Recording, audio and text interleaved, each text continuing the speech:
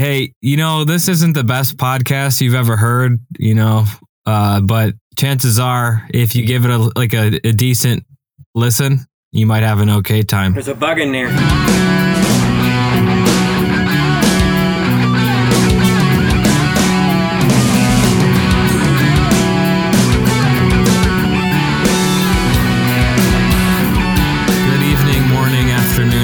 This is OK Time, episode 25. Today we are talking about Melvin Davis's album Detroit Soul Ambassador and also Captain Beefheart and his magic bands Lick My Decals Off, Baby. Don't forget the comma. We chat a lot here at OK Time, and most of the time it's myself, Carl Grashit, and my co-host Steve Ellis, and occasionally Sarah comes on, who produces the show also, but she's asleep right now. I'm in the Pontiac Vibe in the garage with the car not running, Sarah, just so you know. I may have short-term memory problems, but I remember most things. Steve, how are you this week? I'm good this week. Good tonight, this week, whatever. Yeah, I'm fine. Busy. Not too busy to drink Kirkland lemon seltzer. And talking I'm glad you still have those. I do. I just broke into the lime. I haven't had one yet, but I put some lime in the fridge. Damn. You really set me up for success with a 30. How many were in there? 30 pack of seltzer from Costco. Damn. I just want you to know that I almost came real close to assigning you later in the show to run a 5K this weekend, but I didn't. Wait, but that wouldn't give me any time to train. I know. Like, I almost assigned you to get an injury, like 100% chance of getting an injury. No, because they have 1Ks and stuff. But the point is, I decided against it. That would be, I don't even, when was it? It was on like Saturday or Sunday. I was like, well, I don't know if that is an okay time. I think that's not. I think that's an inconsiderate time.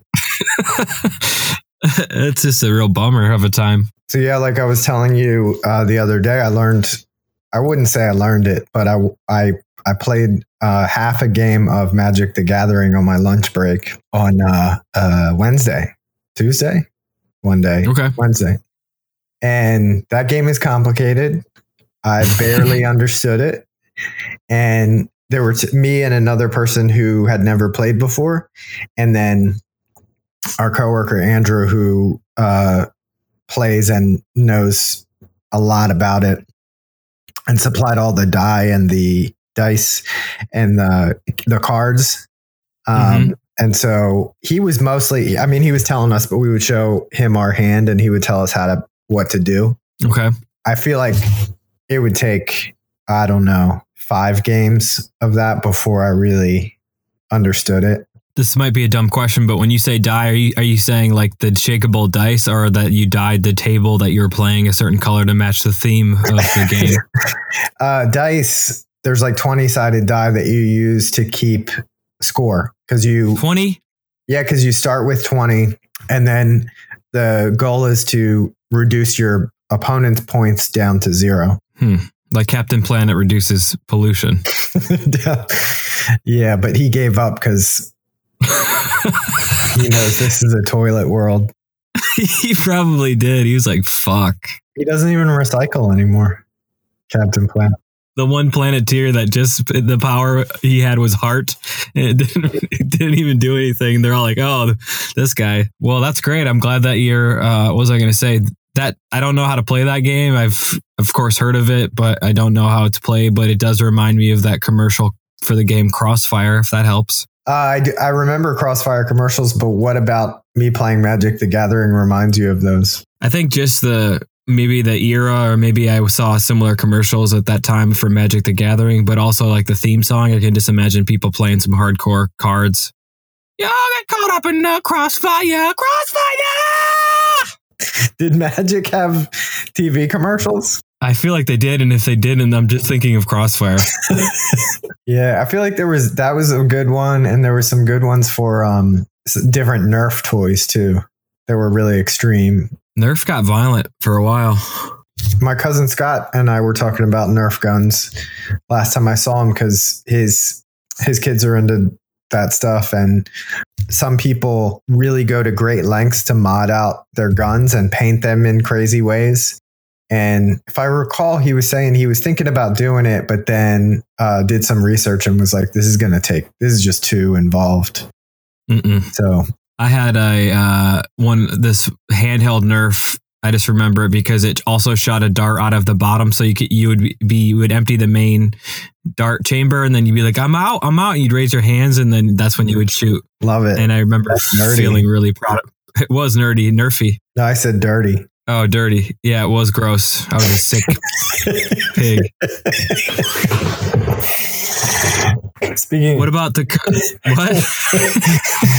Speaking of sick pigs, you can pivot to anything from there. What were you going to say? Hey, speaking. Oh, you're right. I would think I was going to talk about a different commercial that I remembered. It was like getting into trouble, those commercials, but it's not relevant. I don't remember that one. Steve, speaking of sick pigs, let's talk about the... No, that doesn't... I don't want to think that people are thinking I'm calling those two artists pigs.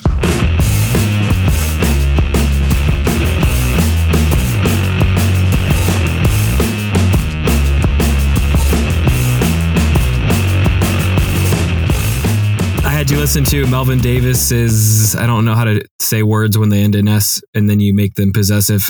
His album, Detroit Soul Ambassador. He is a local music fixture in Detroit and has been for many years.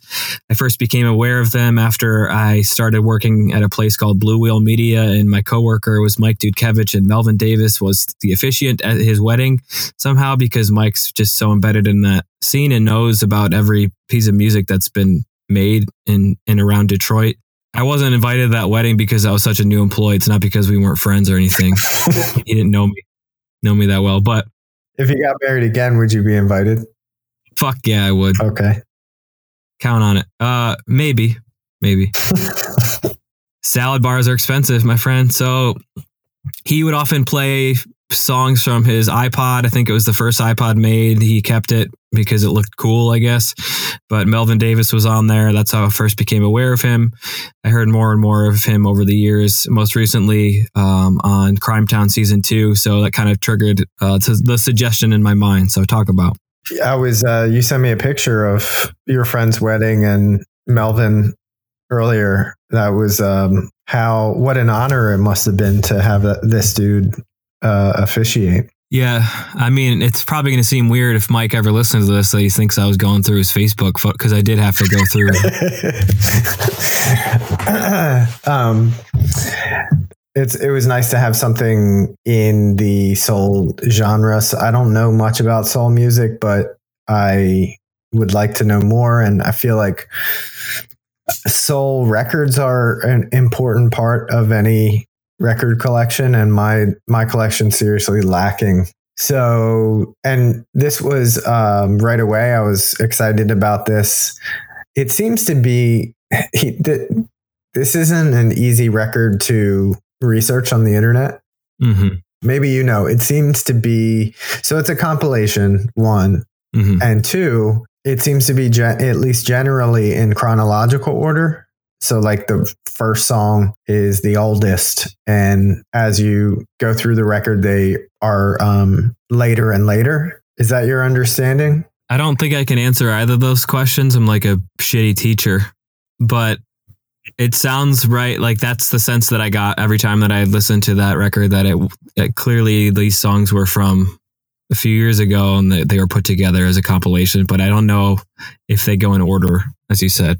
Yeah, the reason I think they do is because the songs at the beginning of the record seem a little bit more primitive in a good way. They're just like more raw, and as the record goes on, they feel kind of more, I don't know what you would call it, more mainstream or something that it would more widely be accepted.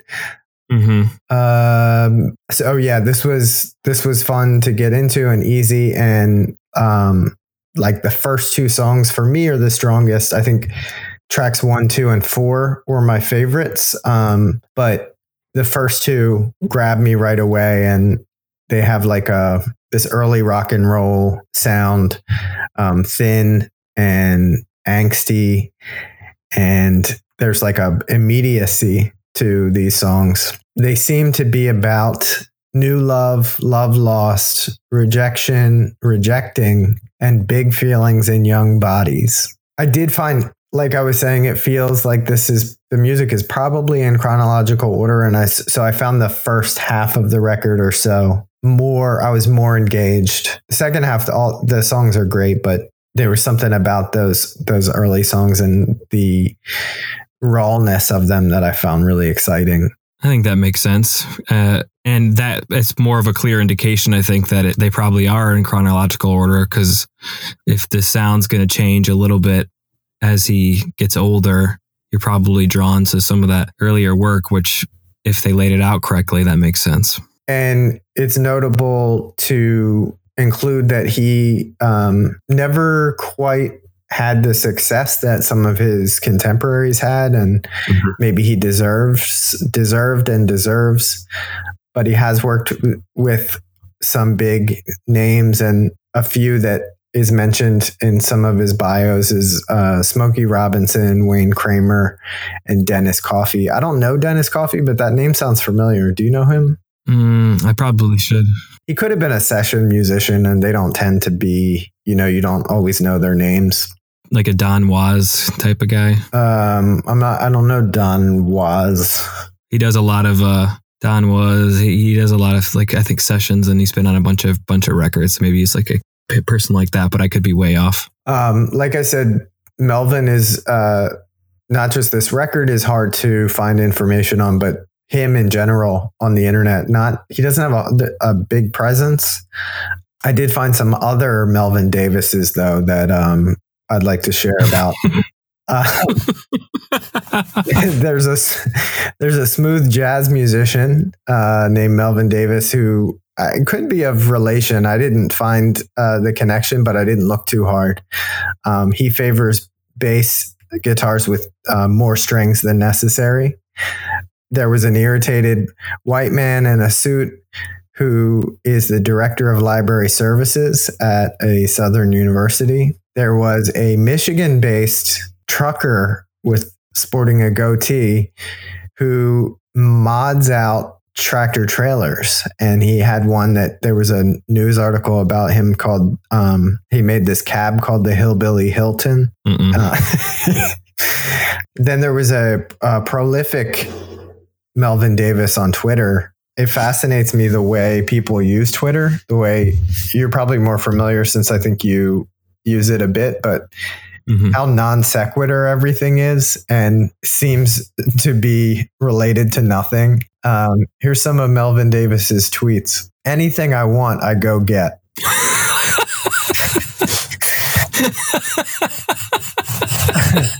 I really hate people who smack while they eat. Same. I be in my little man cave all day. I think that I use so many non sequiturs talking to people that I'm closest to in my life that it just totally makes sense to me. It's like he's speaking your language. Yeah, except I agree. Like anything I want, I see it, I go get. Clearly. And then lastly, if I'm on your ass, that mean I care. Worry when I don't say nothing at all. I'm on your ass, Carl. We gotta like reiterate that that's not the Melvin Davis we're referring to in this talk about. I believe you're correct. This was a different generation. This is a much younger Melvin Davis. He's also a really big Saints football fan. Where are the Saints from? New Orleans. So maybe this guy's from Louisiana. Like I said before, my favorite tracks were 1, 2, and 4. And so I'm going to add About Love, I Don't Want You, and I Won't Be Your Fool to the mix. I Won't Be Your Fool has the kind of bass vocals, like kind of scatting, or how do you talk about that? It's bebopping.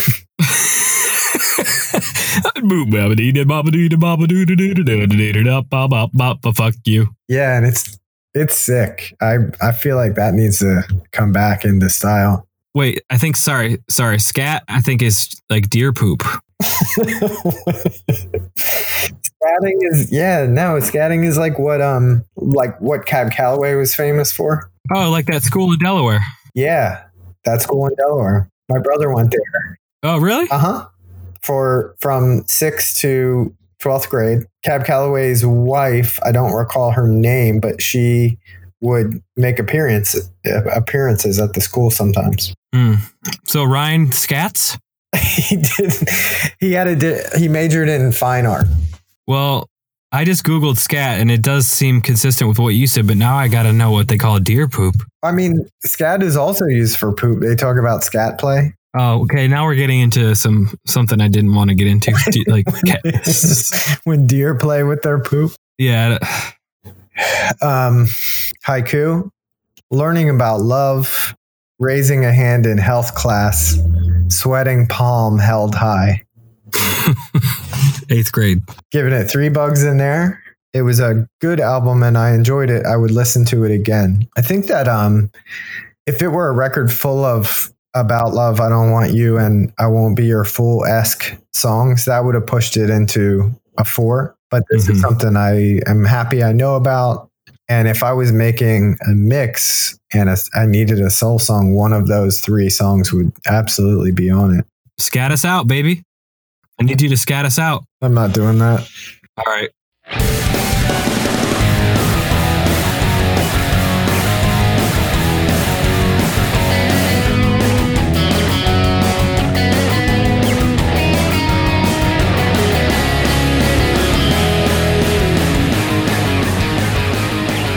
Yeah, so as I mentioned last week, I am not I like Captain Beefheart a lot, but I feel like a bit of a poser because I don't really know. I mean, there's a lot to take in with him, and I probably only know maybe 3 records.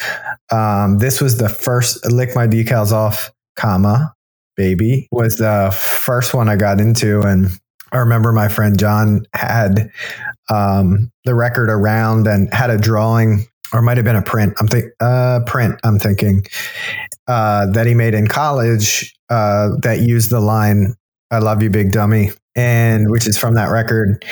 And I just fell in love with how batshit crazy that record is. Completely, there's something about this record that stands out to me. In my experience, like I don't have that many songs that I'm really moved by that don't have vocals. I mean, I've experienced feeling emotion related to instrumental music for sure, but like the songs that move me the most tend to have a human voice in them.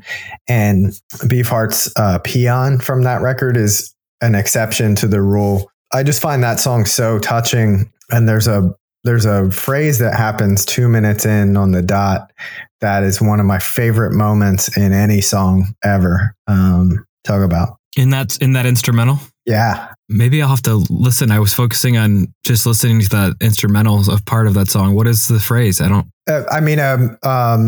Phrase of the melody. Oh, I was like, I'm an idiot.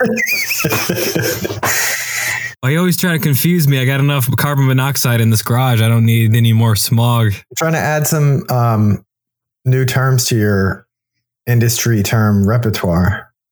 Well, you know what? You can leave that in because I don't care if people think that I don't understand words so good. Yeah, Steve, before I hadn't had any interaction or listens of Captain Beefheart or the Magic Band. I have no interaction with this individual before this, besides the reference from Decent Al from US Maple in High Fidelity. But now, and I'll start there, that having listened to US Maple first, I think I get, obviously US Maple came a few decades after Captain Beefheart, most of his material, but I can definitely see the influence that he had on that band. And then I think I was able to go into listening to this and sort of the weird idiosyncrasies and sort of more avant-garde style of music with more of an open mind and appreciation than I maybe would have upon first listening to this without having listened to US Maple first. Do you know what I mean? Mm-hmm. So that was pretty cool. I understood that every choice that was made on this record was intentional, and it wasn't just like they were sitting around. They did, and I watched a documentary that was on the BBC, several decades old now, but it just kind of showed you the way Don Van Vliet, aka Captain Beefheart, took over the process and was so meticulous about how every instrument and every piece of the album needed to sound. So it was really insightful into how he kind of produced an album. This was no exception. So did you watch that documentary? I have, but it's been a really long time. It's got sort of a BBC, I don't know the narrator, but he's like, and then Captain Beefheart went down to the desert and lived there for many years. And afterwards, he got together with Frank Zappa, and they had many egotistical, combative moments. And I dare you to listen to it and not say that I don't sound spot on with the narrator. Don Van Vliet, I will say, sir, that I am a Captain Beefheart fan. He says that multiple times. Did you watch that on YouTube?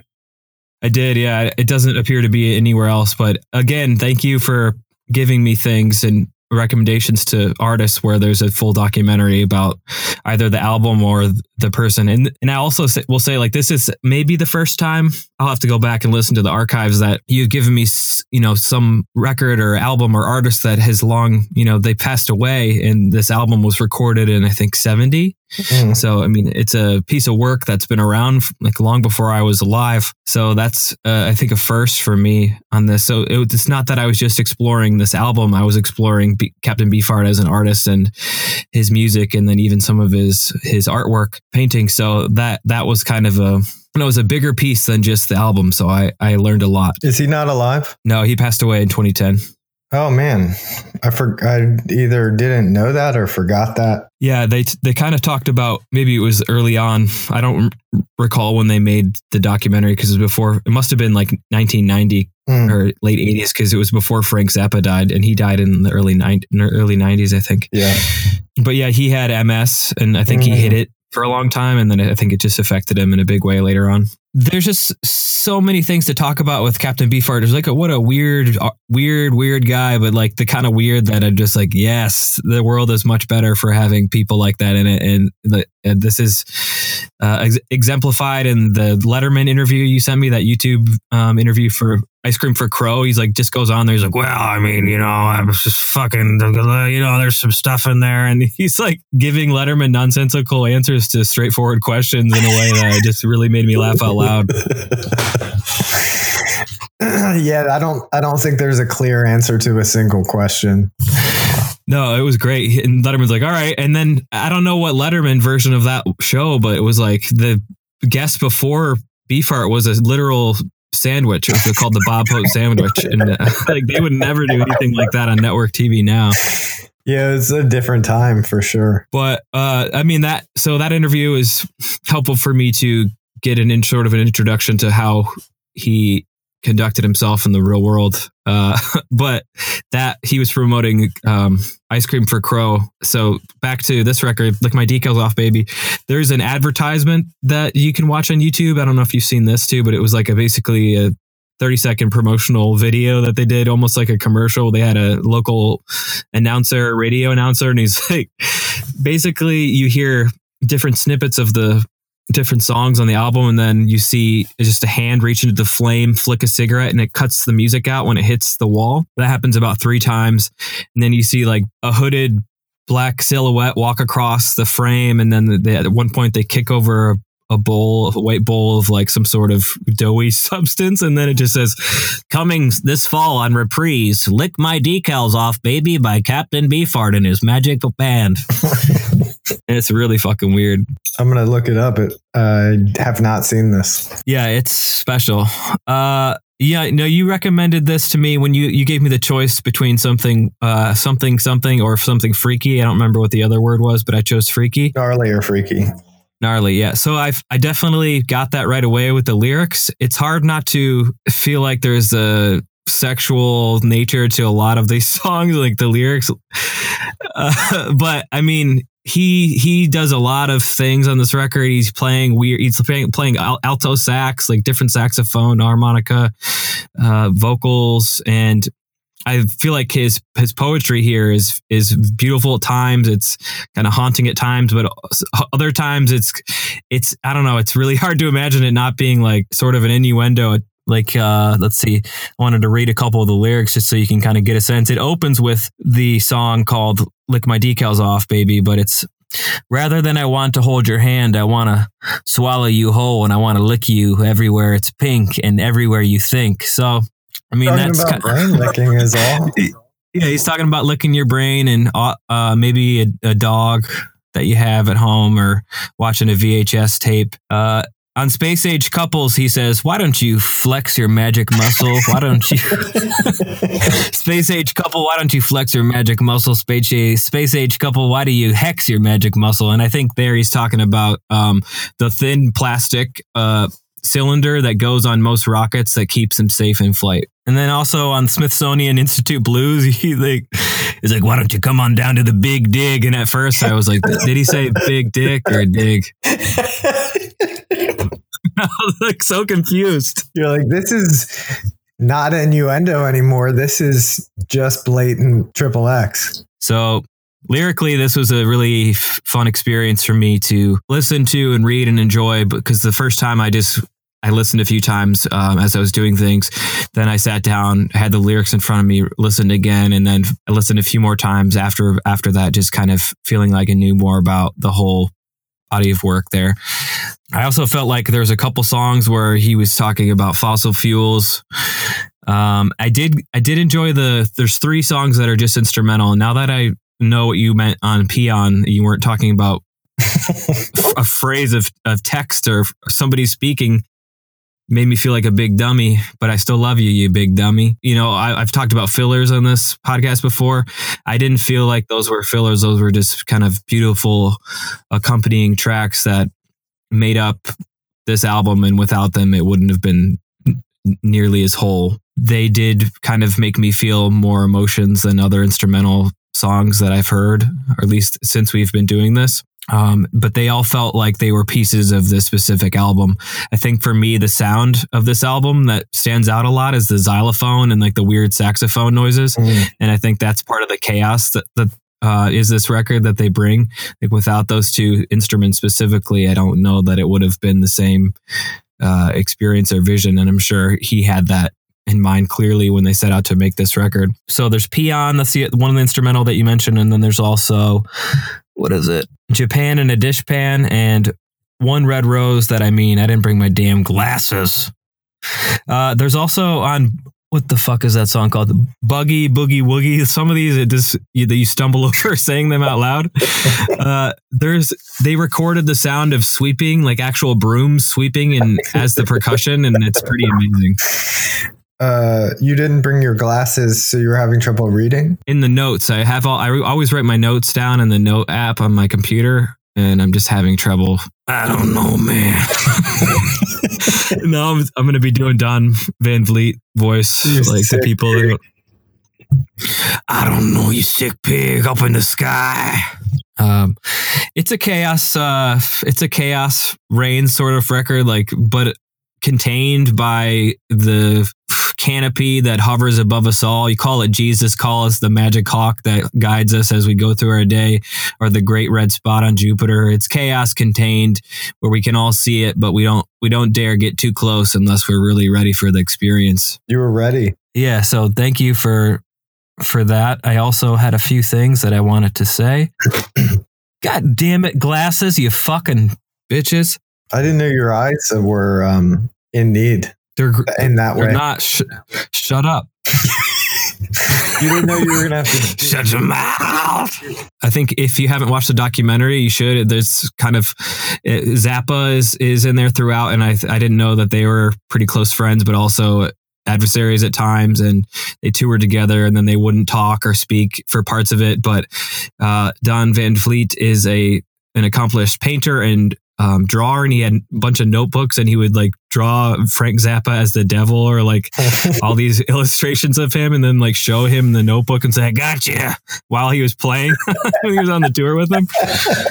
Yeah, I need to rewatch that documentary. So I'm going to do my haiku now, and I'm going to do it in that Captain Beefheart voice I've just created that I think is pretty dead on. What's that? You like bass? Wash up before dinner, friend. Aye, Captain. Thanks. They're eating bass for dinner. They're having bass. I'm going to give it four bugs in there. It's a new favorite album of mine in my repertoire. I think I could hear any of the songs on this album and be like, yeah, I like it. Keep it on. And I'm excited to listen to other Beefheart stuff and other music he was involved in and learn more about the world of art, paintings and such. Because I thought it was funny in the documentary when some elderly women were like, "Oh, look at that pieces! The choices he's made here." That's hilarious to me. So thank you. You're welcome.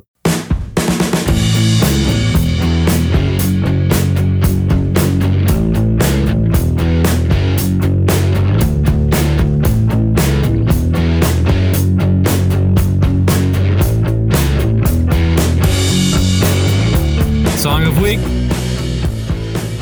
I am going to go running. Not running. I'm going to walk in the woods tomorrow in the White Clay Creek State Park. I'm taking a vacation day to just go walk for like 5 hours with the dog uninterrupted. Look at you. Yeah. So I'm going to listen to some High on Fire tomorrow. And one of the other songs that I am adding is from a different album, but it's called Rumors of War by High on Fire. I'm going to listen to that while I'm walking in the woods, and if I see any mountain bikers, I'm going to throw sticks in their spokes and watch them fall. Rumors of War is on Death Is This Communion. I mean, maybe. It is. I want to add, Pedro the Lion just put out a new record a week ago or 2 weeks ago? A week ago. They're one of my favorite bands, and they haven't put a record out in, I don't know, 10 years, 15 years. But David Bizon's been putting albums out under his name and then decided to knock that off. And from now on, anything that he puts out is going to be under Pedro the Lion. You know what's weird is I was listening to Pop Culture Happy Hour today, and they always talk about something that makes them happy that week. And one of the people who's an NPR music critic, Stephen Thompson, he referenced that very same album by Pedro the Lion. So that's funny. And I listened to that today. Cool. I haven't listened to it all. I don't know if this ever happens to you, but like when a band I really love puts a new record out, sometimes I'm a little bit shy about getting too close to it. I feel like, I don't know what it is. It's like, I don't want to be disappointed, or does that make sense? It does. I think usually I experience that in the same way. Typically I'm like so excited to go and buy it. Although I am shy to talk to a customer service person, but I'm excited to like get a copy and listen to it right away. But I do sometimes, there is that fear like, oh, is this going to be as good as I think it or hope it's going to be? Right. So there's a song from the new record. The record's called Phoenix and the song's called Model Homes. And that one was a single. So I've been listening to that a little bit for like a month, and it's a good one.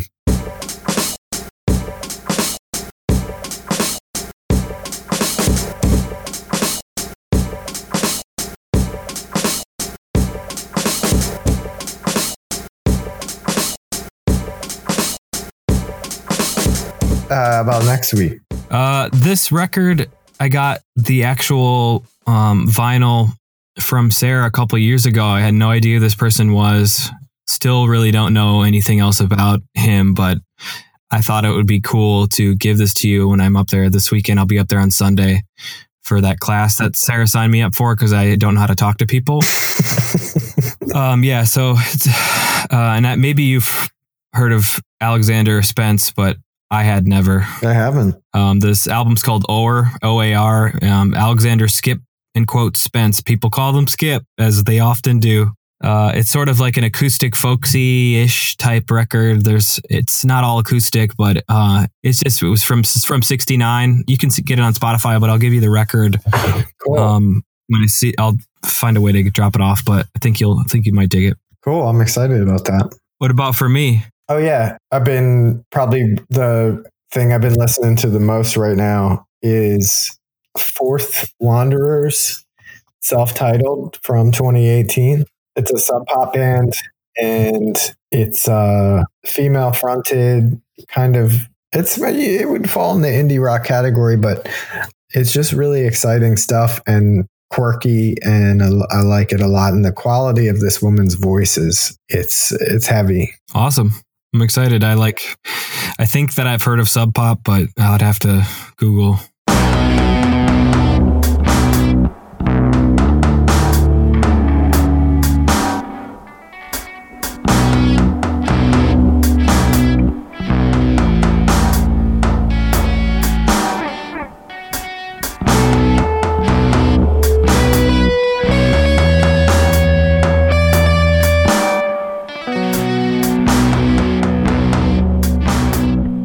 Thanks for listening to OK Time, episode 25. OK Time is me, Steve Ellis.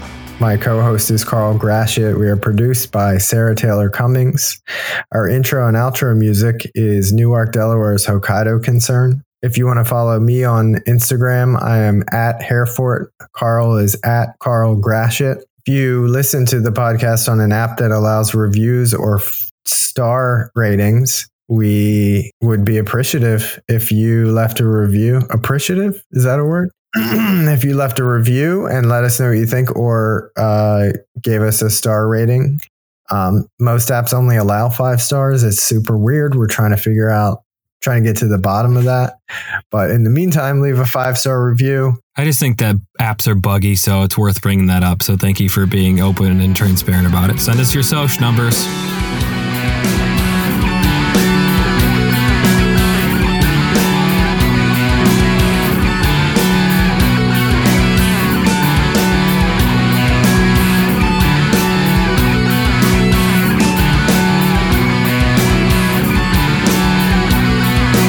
Yeah, fuck yeah, I got Prime, bitch.